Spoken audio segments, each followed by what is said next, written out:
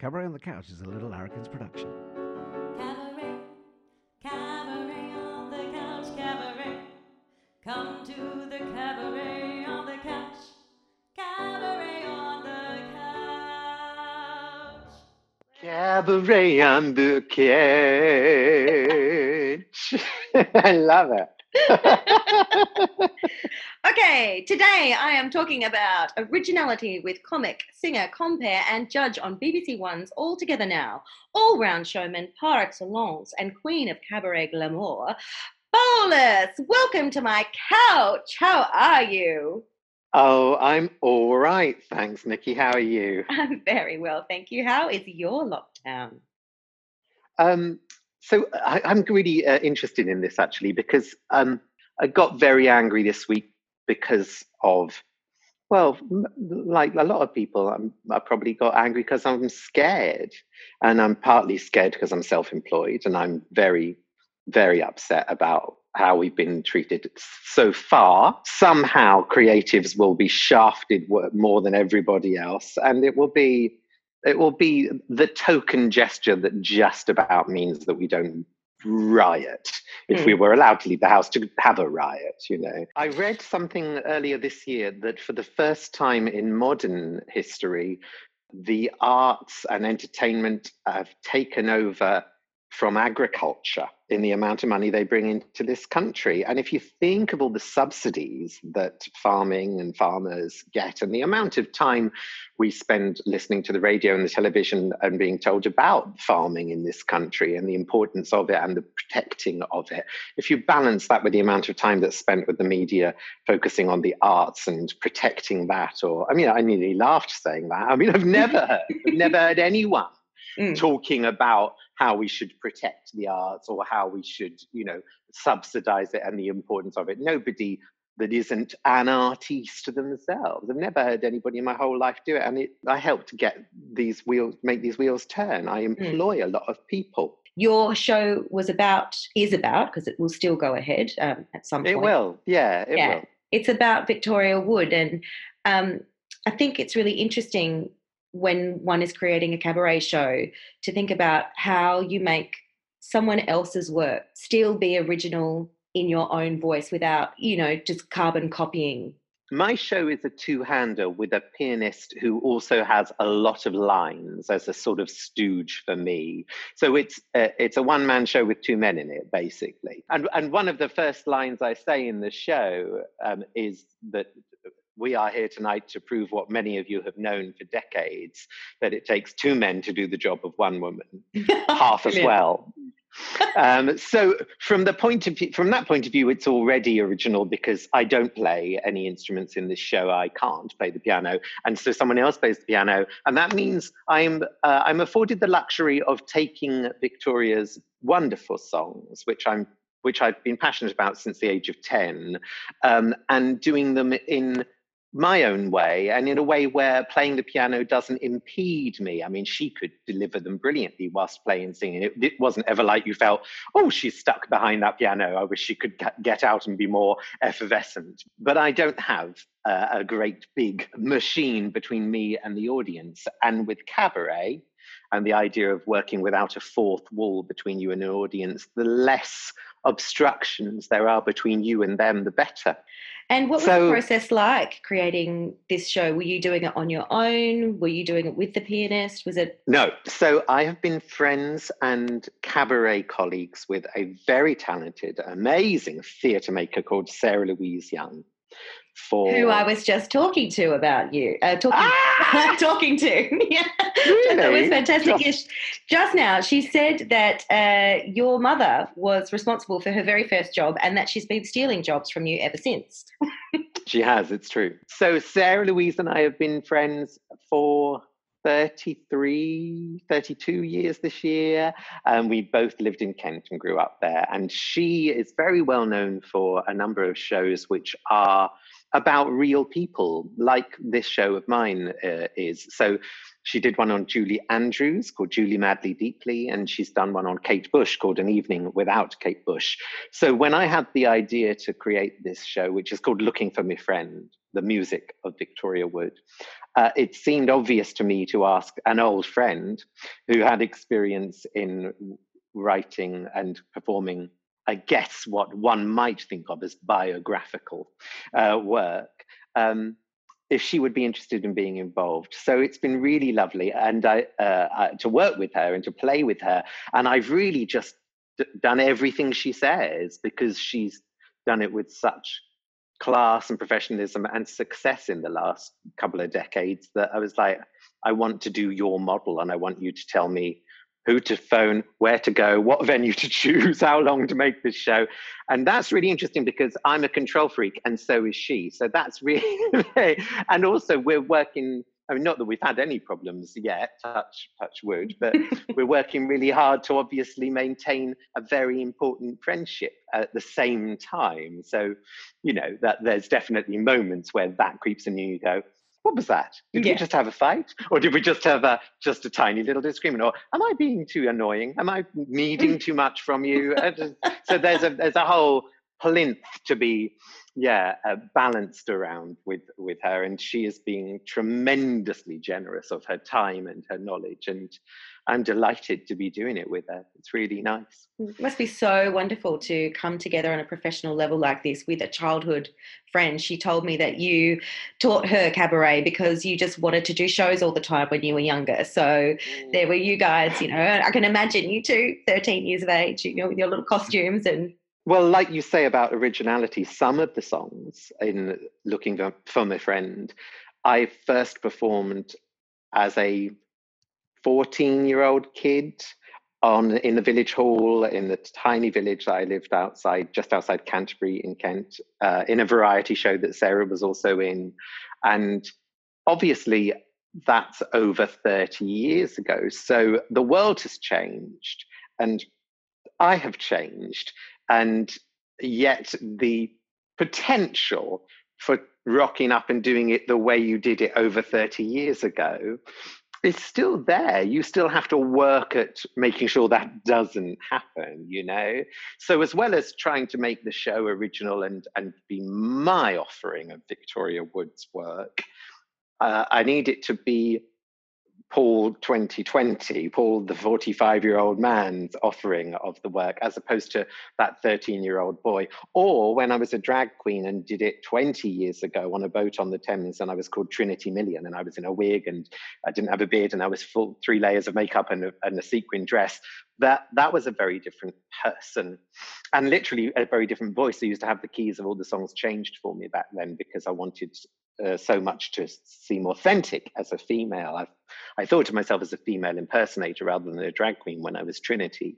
And so again, that same song circles back and you go, and you sit down with your pianist and they go, so this says upper fourth. I don't feel like you need this to be played upper fourth. And I'm like, oh no, that's from when I had a dip. No, that's from when I was someone else, literally somebody else. So yeah, the originality thing for me is about honoring the original and being in the here and now, speaking from the middle-aged man that has been wherever they've been, has seen whatever they've seen, and talking to whoever is in front of them, whoever shows up. Have you found that as a performer, you've felt the pressure of being original and the pressure of trying to show your original voice and your original costume and your original take on things? Because I find that in the entertainment industry, you have to stand out, you have to try, or there is the expectation that you should be doing something fabulous and different and brilliant. Have you felt that? Because you've obviously been in the industry for over 30 years and, you've been through many years and clearly many changes to yourself and your performance and your persona. And, have you felt like you've tried to modify, or have you always been like, this is what I'm doing, this is how I'm doing it, and, everyone can fuck themselves, basically? It's really funny, actually. there's this meme that goes around online. I believe it's a quote from Helen Mirren, and the meme is a picture of her looking gorgeous as she is, and it says, one thing I wish I'd done is tell more people to fuck off. It's something like that. Yeah. Actually, one of my vlogs, I talk about this Helen Mirren quote because I like it. I've always liked it, and I like her, don't get me wrong. But this idea, oh, I wish I'd told more people to fuck off. Well, when you get to 70 and you've, been as successful as Helen Mirren has been and is, you can say something like that without realizing that you wouldn't be who you are today or have got where you were today if you had told more people to fuck off. And unfortunately, I have spent most of my life telling people to fuck off because I am my mother's son and because I can't be anybody else. I have to be true to myself. And I might have done a lot more, got a lot further, or had a bigger profile. Not that I'm unhappy with the profile I've got, but I do tell people to fuck off quite a lot. I workshopped the musical Taboo when it was being written by Boy George back in, I guess this was about 20 years ago now. And it was a really wonderful experience to be part of because we were in this rehearsal room and there was a kitchen adjoining the place where we're all that sort of traditional sitting in a semicircle with the pianist at the end, and then there's the space in front of you if you are getting up to share. And we're all sitting with these lyrics, which are handwritten and then photocopied, handwritten Boy George lyrics to a brand new song. And we're singing it and working out harmonies. And he comes out of the kitchen halfway through with verse 2 and goes, there's verse 2, and puts it on the piano. It's like so exciting. And I was creating the role of Philip Salon in the workshop process. And I'm picking my words very carefully because some people will know that Philip Salon's a real person. So I can't obviously create Philip Salon. Philip Salon did that. And he's an extremely big personality, very opinionated, and his look is huge and a great big statement. And he and George have known each other for most of their lives. And he's an important part of the story of Taboo. And for those people that have seen Taboo, the musical, they'll know that the Philip Salon character is basically the narrator that takes you around the whole process.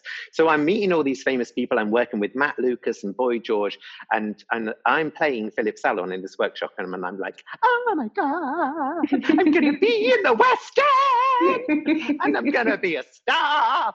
And then George says to me one day, he says, so obviously you know that this is based on a real person, and we have to make sure that all the people that are mentioned in the show, Steve Strange, Marilyn, and Philip Salon, to name just 3, we have to make sure that they're happy with the content and that the fact that their lives to some extent are in this story too. So he said, so Philip's going to be around and he is going to be part of this process. And he sort of, in not so many words, sort of suggested that I should just take his advice, listen to him, and and if he wanted something done a certain way, to make sure that I bore that in mind. And I just didn't. I just didn't. I was all but rude to the man. I was just like, because what I did was I went, I'm not going to be told how to play this role, even from the man who it was based on. But oops, why couldn't I have just gone, yeah, of course this is important too. And I would now. I was very stupid when I was younger. I'm pretty stupid now, but I was very stupid when I was younger. And I just felt quite trapped, scared, and out of my depth in the whole situation. And my reaction was to be a bit, well, I don't need you. I don't need you to tell me how to do this. This will be my interpretation, my version of you. And at no point had I been asked to make sure I was exactly like him. So it's not a tremendous surprise that I never got the role when it became a musical in the West End. And that is why they tell the youth of today, do what you're told, be nice until you're someone later. Yeah, but of course it's really difficult when you're young because, as you say, it's it's fear drives us to do some really silly things, and we don't know how to deal with that until we're a bit older. So. And I thought I already had all the answers to everything, and I thought I knew better, and it's a great shame, and I have no idea if that would have actually made a difference and it would have ended up with me being in the show in the West End. I don't know, and I don't spend much time losing sleep over it because I'm quite happy with the career I've had. But yeah, the idea of of telling more people to fuck off. I mean, I don't think there are as many people I haven't told to fuck off in this industry, quite frankly. Well, recently you were on All Together Now, weren't you? And you were touted as Mr. Grumpy. Is that a national Mr. Grumpy? How was that for you? Sometimes I think the Daily Star called me Mr. Nasty. Yeah. So when people meet me now, or after a gig or at an intimate gig and stuff, they're really surprised about, well, they were surprised by my personality. They're surprised that I'm not like I was on All Together Now. And it's quite difficult to explain to someone, and I know this is going to sound a little bit patronizing, but it's quite difficult to explain to someone who isn't in the industry that you can be playing a role whilst also being truthful throughout. So what I mean by that is it had been made abundantly clear to me by the television program how they wanted me to be, but they never told me what to say. Right. So it was abundantly clear to me that there was an opportunity to get a lot of airtime on All Together Now by showing one particular side of my very, very real side of my personality that they'd picked up on and that they wanted to exploit, and that made sense for the program and made sense for me too. It was damn clever. And I grabbed it and I said, okay. And yet, every piece of feedback I gave every contestant, the voting I did for every single contestant was 100% true, 100% honest. And I'd do it the same way again. And it's kind of hard to explain that to people because it's a big old game show being on a TV program like that. It's like being in Big Brother, really. Remember on the first series of Big Brother, they used to all sing, "It's only a game show, it's only a game show," when they were trying not to go insane. It's like that, really. Yeah. But I mean, you've made it now, haven't you? Can I get Bette Midler's number from you? Yeah. You can get Bette Midler's number. Yeah, I've definitely made it. Yeah. So people are really surprised when I tell them this, but I go to village halls still and I give talks to women in their 70s and 80s from the Women's Institute of a village 5 miles out of Saffron Walden, and one of them comes to collect me, and I get a nice wage for that and a cup of tea and a biscuit, and then I go off again after having a couple of photos taken. And people, when I tell them that, people are so shocked and they're like, "But aren't you on primetime TV these days?" I'm like, well, yeah, I was for 5 minutes, yeah, and now that's not happening. And maybe, again, I may not be. I've no idea, but it's not like this idea of having made it. I hate that. Whenever I used to, in the early days of things like X Factor or even Pop Stars and things like that, people would say, contestants, you hear them still, don't you, saying things like, "Oh yeah, I'm going to be there. I'm going to make it." And I'm thinking, where is there? Where is it? And what is it? Please explain to me. And no one has explained it to me in all the years and years and years that those programs have been on television. It's never been unpacked for me what it is and what there is. But I'm here to tell you that being on Saturday night primetime telly on BBC One is not there or it. Or if it is. It's quite difficult to explain what a cabaret artist is. And it's quite difficult for them to stop looking like they feel really sorry for you whilst you're explaining it as well. But the worst bit is, after you've kind of explained what you do and told them what you do, of course, social construct is that you have to then ask them, what do you do? And I hate that question. I hate that question because for 25 plus years I've been given the same answer by everybody that I've ever spoken to, and they say, "Oh, compared to your job, it's very boring." I don't think it is. I don't think it is very boring what people do for a living. I find that really fascinating. What do you do for a living, my darling? Well, that's a bad example. Okay, but other things, you know. I think it's fascinating what people do for a living. I find it really fascinating how people's dreams and hopes have eroded over time and died due to children and mortgages. I class myself in this as well because cabaret is a much derided art form. Let me give you an example. If you think of the Royal Shakespeare Company as the Harrods of the theatre world, cabaret is very much the Claire's accessories of the theatre.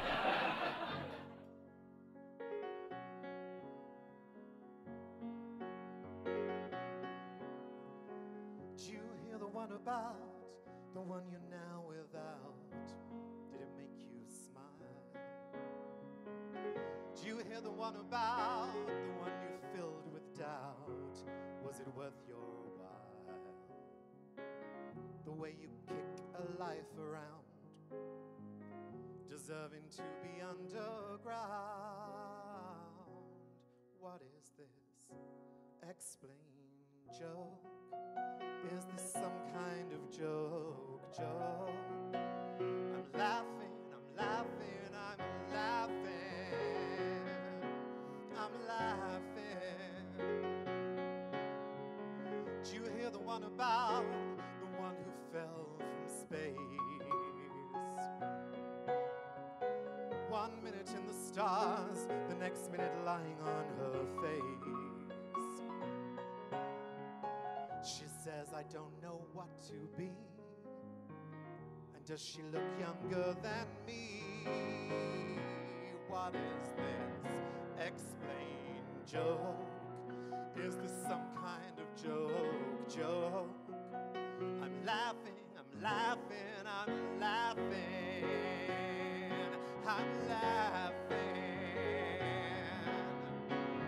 For a fumble with someone you know at sight, you kick a life around. Oh, for a tumble with something to do at night, do you hear the one about the one you're now without?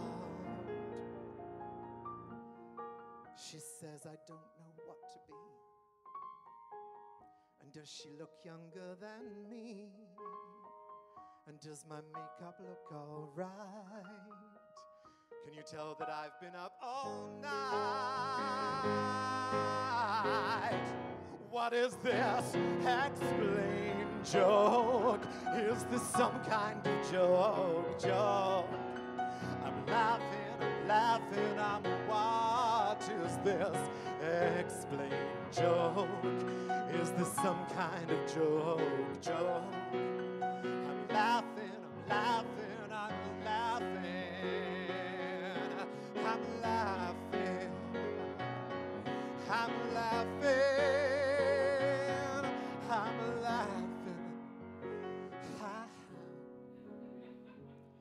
Do you hear the one about the one you're now without?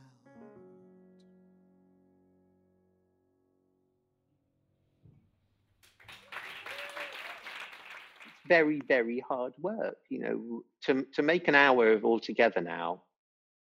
We can't keep, so we would record in front of a live studio audience, so it was sort of as live, and we can't keep the same audience for the whole show because it takes too long to film it. So you would have, whatever it is, 200 people in the audience for the first half, for the first 6 contestants. And then we all go off for our dinner. They all get sent home. And then a brand new audience comes in and watch the last 6 contestants. And so the first audience don't find out who won until it's on telly a year later. So it's a long process. And before we start filming, so we start filming at about 1 in the afternoon and we finish at about 11 o'clock at night. And that's if nothing goes wrong. Because if any of our lights don't light up properly when we're voting for one of the acts, reset. Act has to start again, go off, have the makeup touched up, all the music cues have to go back. All of our 100 seats have to be checked because one button hasn't gone off properly. Because it's the voting system, it's really important that we get it right, that they get it right. So if there's a tie, oh my God. The tie process takes so long. There was a tie in every episode of season 1, so that meant that it would take even longer. But before any of that happens, every single day, you run through all the potential songs that you might hear. So every single contestant's song, in case you want to stand up and join in, which, believe it or not, I still learned them all. I still went to rehearsals for. In series 2, people are like, why are you even here? Like, you never know what I'm going to like. And they all have at least one backup song in case there's a problem with the rights for a song. And they also have to have a sing-off song in case they get through to the final 3. So for one series of All Together Now, us judges have to learn around 120 different songs. There's a lot of work. And we would arrive at the studio at about 8:30, I believe, most days, camera ready, in the outfit and the makeup and the hair, which takes ages for me, that we wanted to be seen by the public, by 4.5 million viewers later that day. So yeah, and I won't tell you how much we got paid, but I will tell you, if you work that out on an hourly basis, it's less than minimum wage. Brilliant. So television, not all it's cracked up to be. Not when there's 100 of you to be paid for. Absolutely not. No. You do a lot of things with your life, don't you? You do your courses, your performing, your creating of shows. There's lots that you do on a day-to-day basis. And of course, that is what you really need to do as a cabaret performer. Can you talk us through all the different pies that you're in?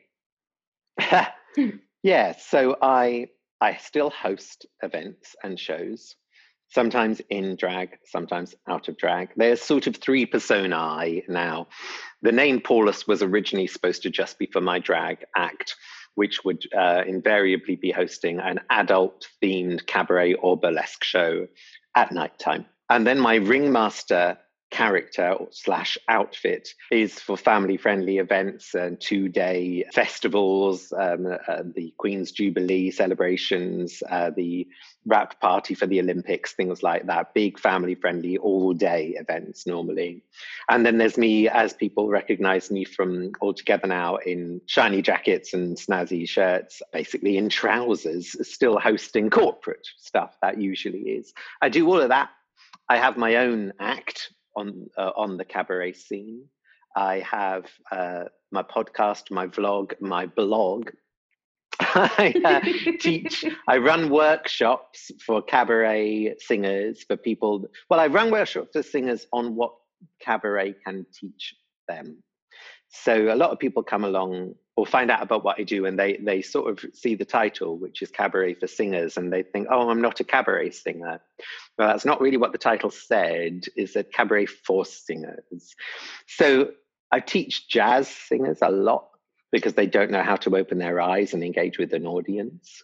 A lot of jazzers come to me because they're petrified of audiences.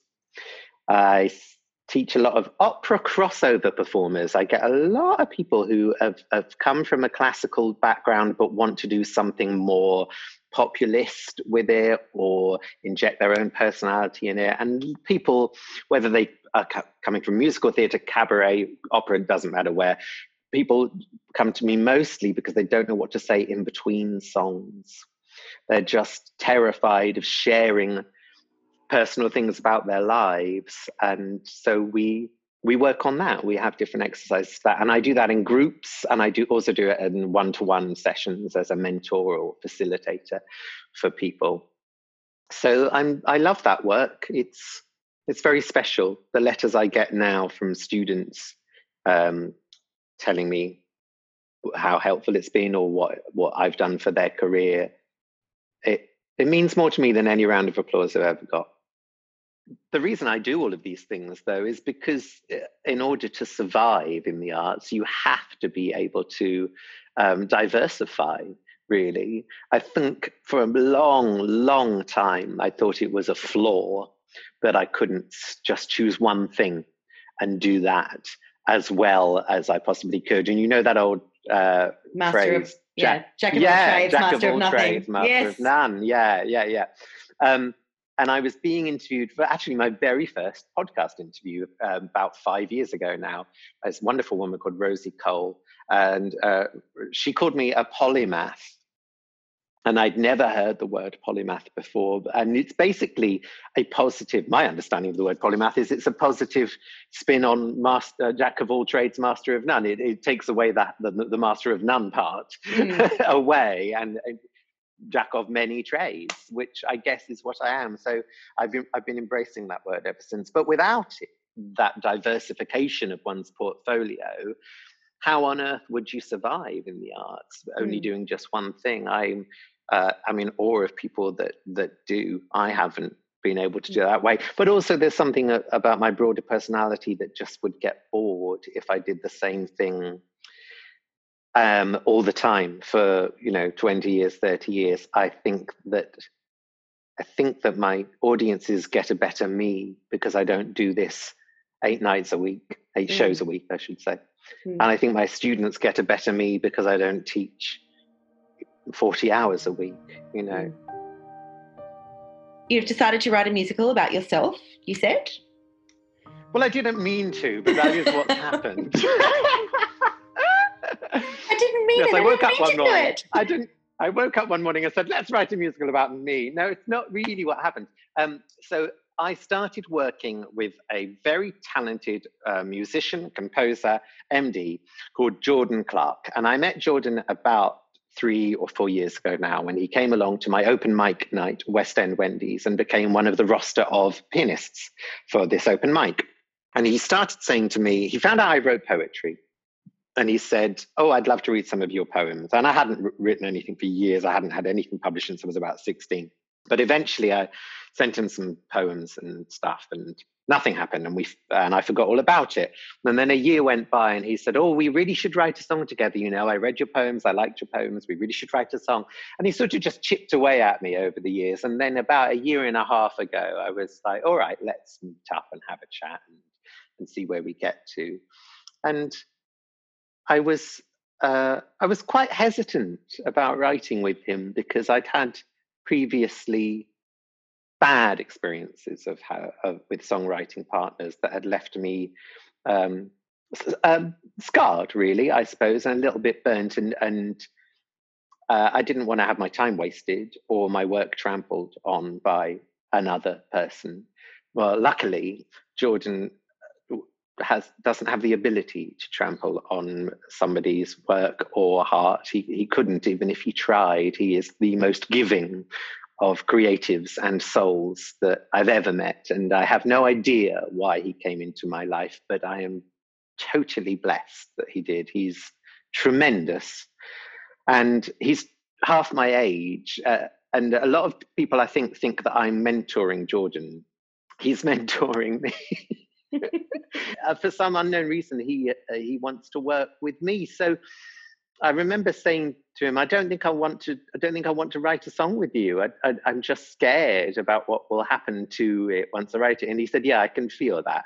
Why don't you just do it for fun? There's no end goal here. This is at the end of a long coffee meeting in town.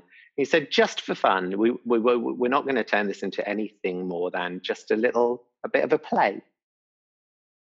I said, all right, then. We finished our coffee. I got on the tube and I went about, 12 stops on the tube down to Brixton. And by the time I got off, I'd written the first song. And that was the beginning of our writing together. We have a score now, an entire score of 12 songs. And you said musical earlier on, and the shorthand is that it's a musical. But I'm very, very wary of that word because it comes with a tremendous amount of specifics. Jordan's trained at the Royal Academy of Music. He knows what a musical actually is, and a musical has to have certain elements to it to be a musical. And I still don't know whether I want the cycle of songs to be a musical. And I certainly am wary of it being part of a big machine. The wonderful thing about cabaret is that you're in control. The performer can be in control.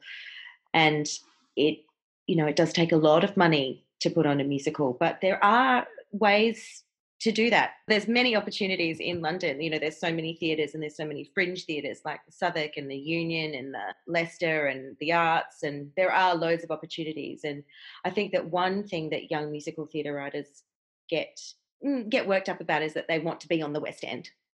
That's it. When actually it's sometimes a little bit better just to tour it and make some money. And if it gets in the West End, great. But also, I don't know. I just want it to exist, and I want to try. This probably sounds tremendously naive to anyone that's written a musical and gone into trying to get it produced in any way. But I want to try and stay in control of it as much as Jordan and I can. The show itself is, I suppose, it's not an anti.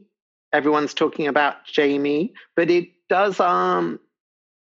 So Okay, when I left drama school, when I was thrown out of drama school 25 years ago now, there were very few jobs for a massive gayer like myself on the West End.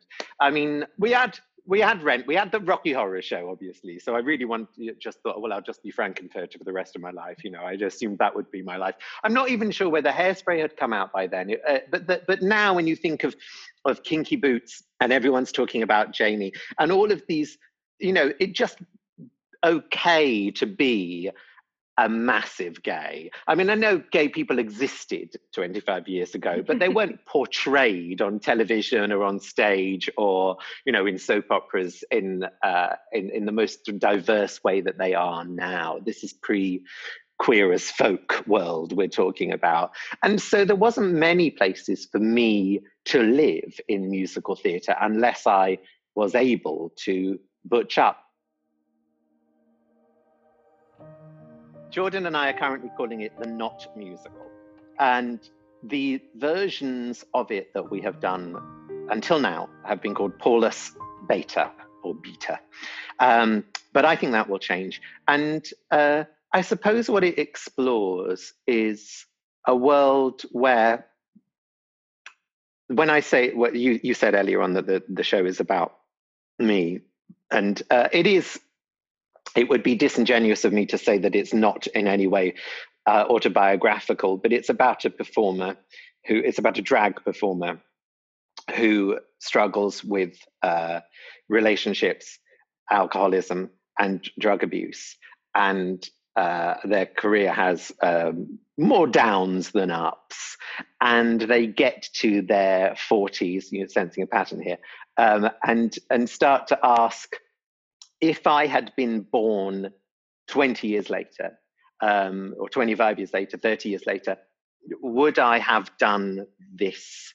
Would I have had to have chosen this world because this is the world that accepted me, as camp and as glittery as I am and acerbic as I am? Or would I maybe have been an accountant or a gardener or gone into politics? And it's something that really interests me, is that I will be forever grateful that the arts saved my life.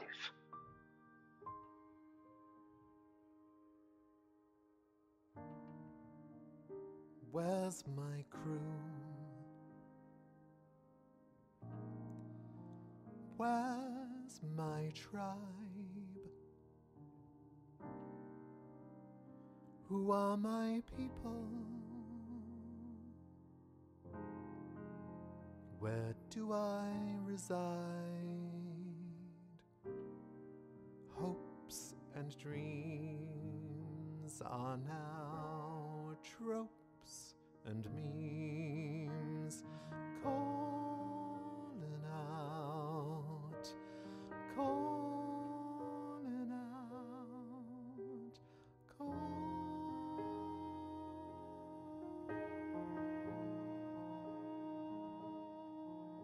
out.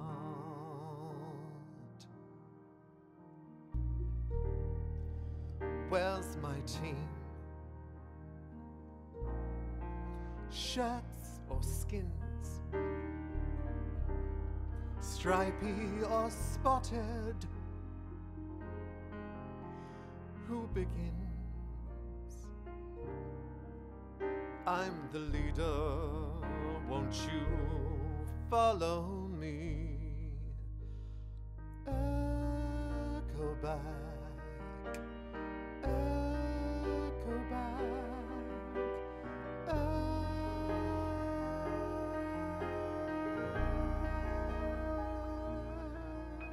Back.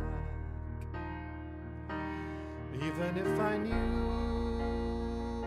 I belonged to you, how can I approach risking that you'll ghost? Even if I knew of a song for me.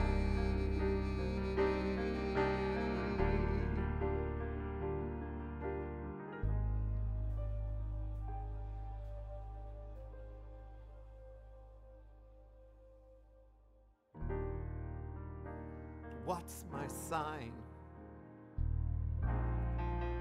What's my rising?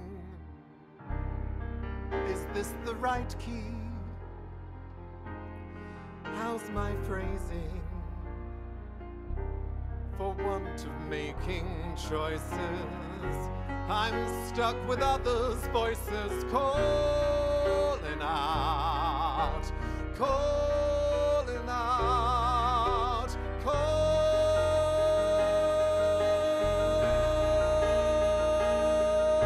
out.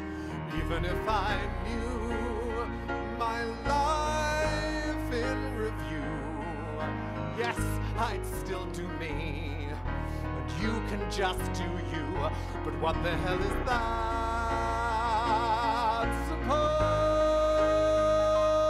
supposed to be?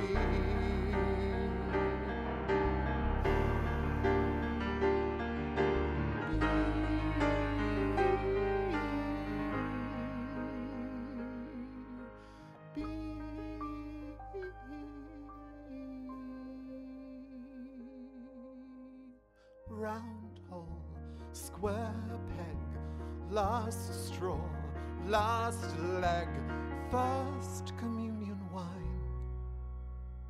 I'll confess what's mine. What is mine? What is mine?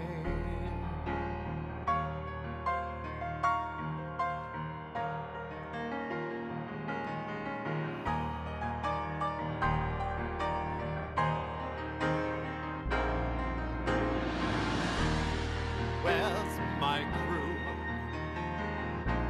Where's my tribe? Who are my people? How do I survive? Hopes and dreams are now tropes and means. Calling out, calling out, calling out.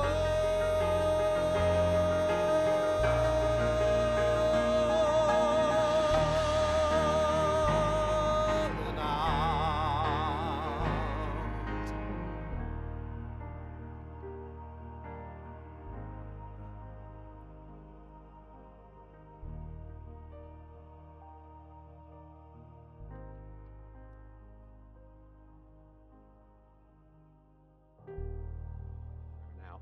And, working with other creatives has protected me from a harsher world, a world that is harsher towards people who are other. I do wonder if I had the choice to do other things where my personality hadn't jarred so much, what I'd be, who I'd be, if I'd be happier, if things would be simpler. I don't think that you could have been anything other than your fabulous self, Mr. Martin.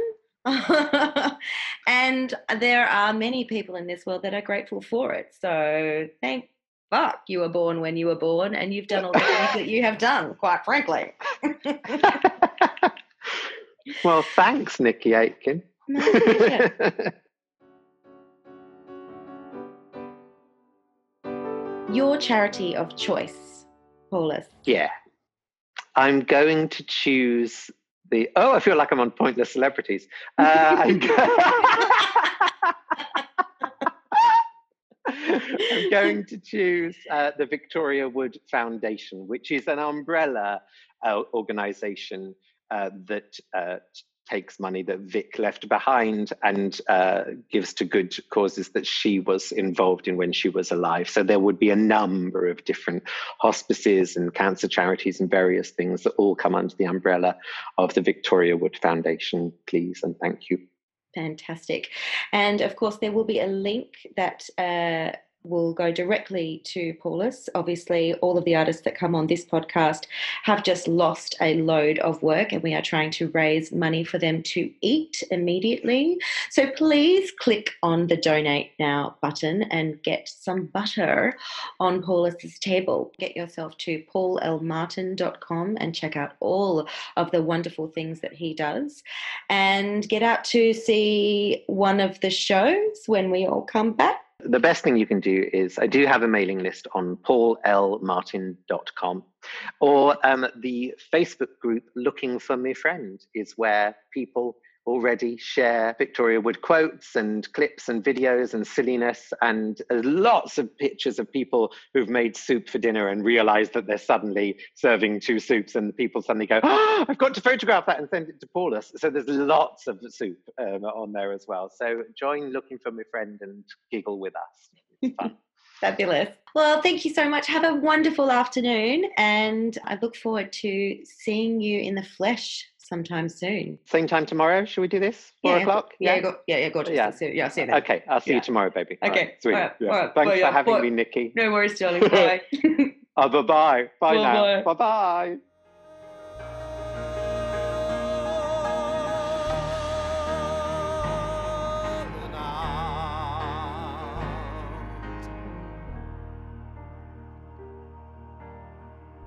You've been listening to Cabaret on the Couch, hosted by Nikki Aitken, and my guest this week was Paulus.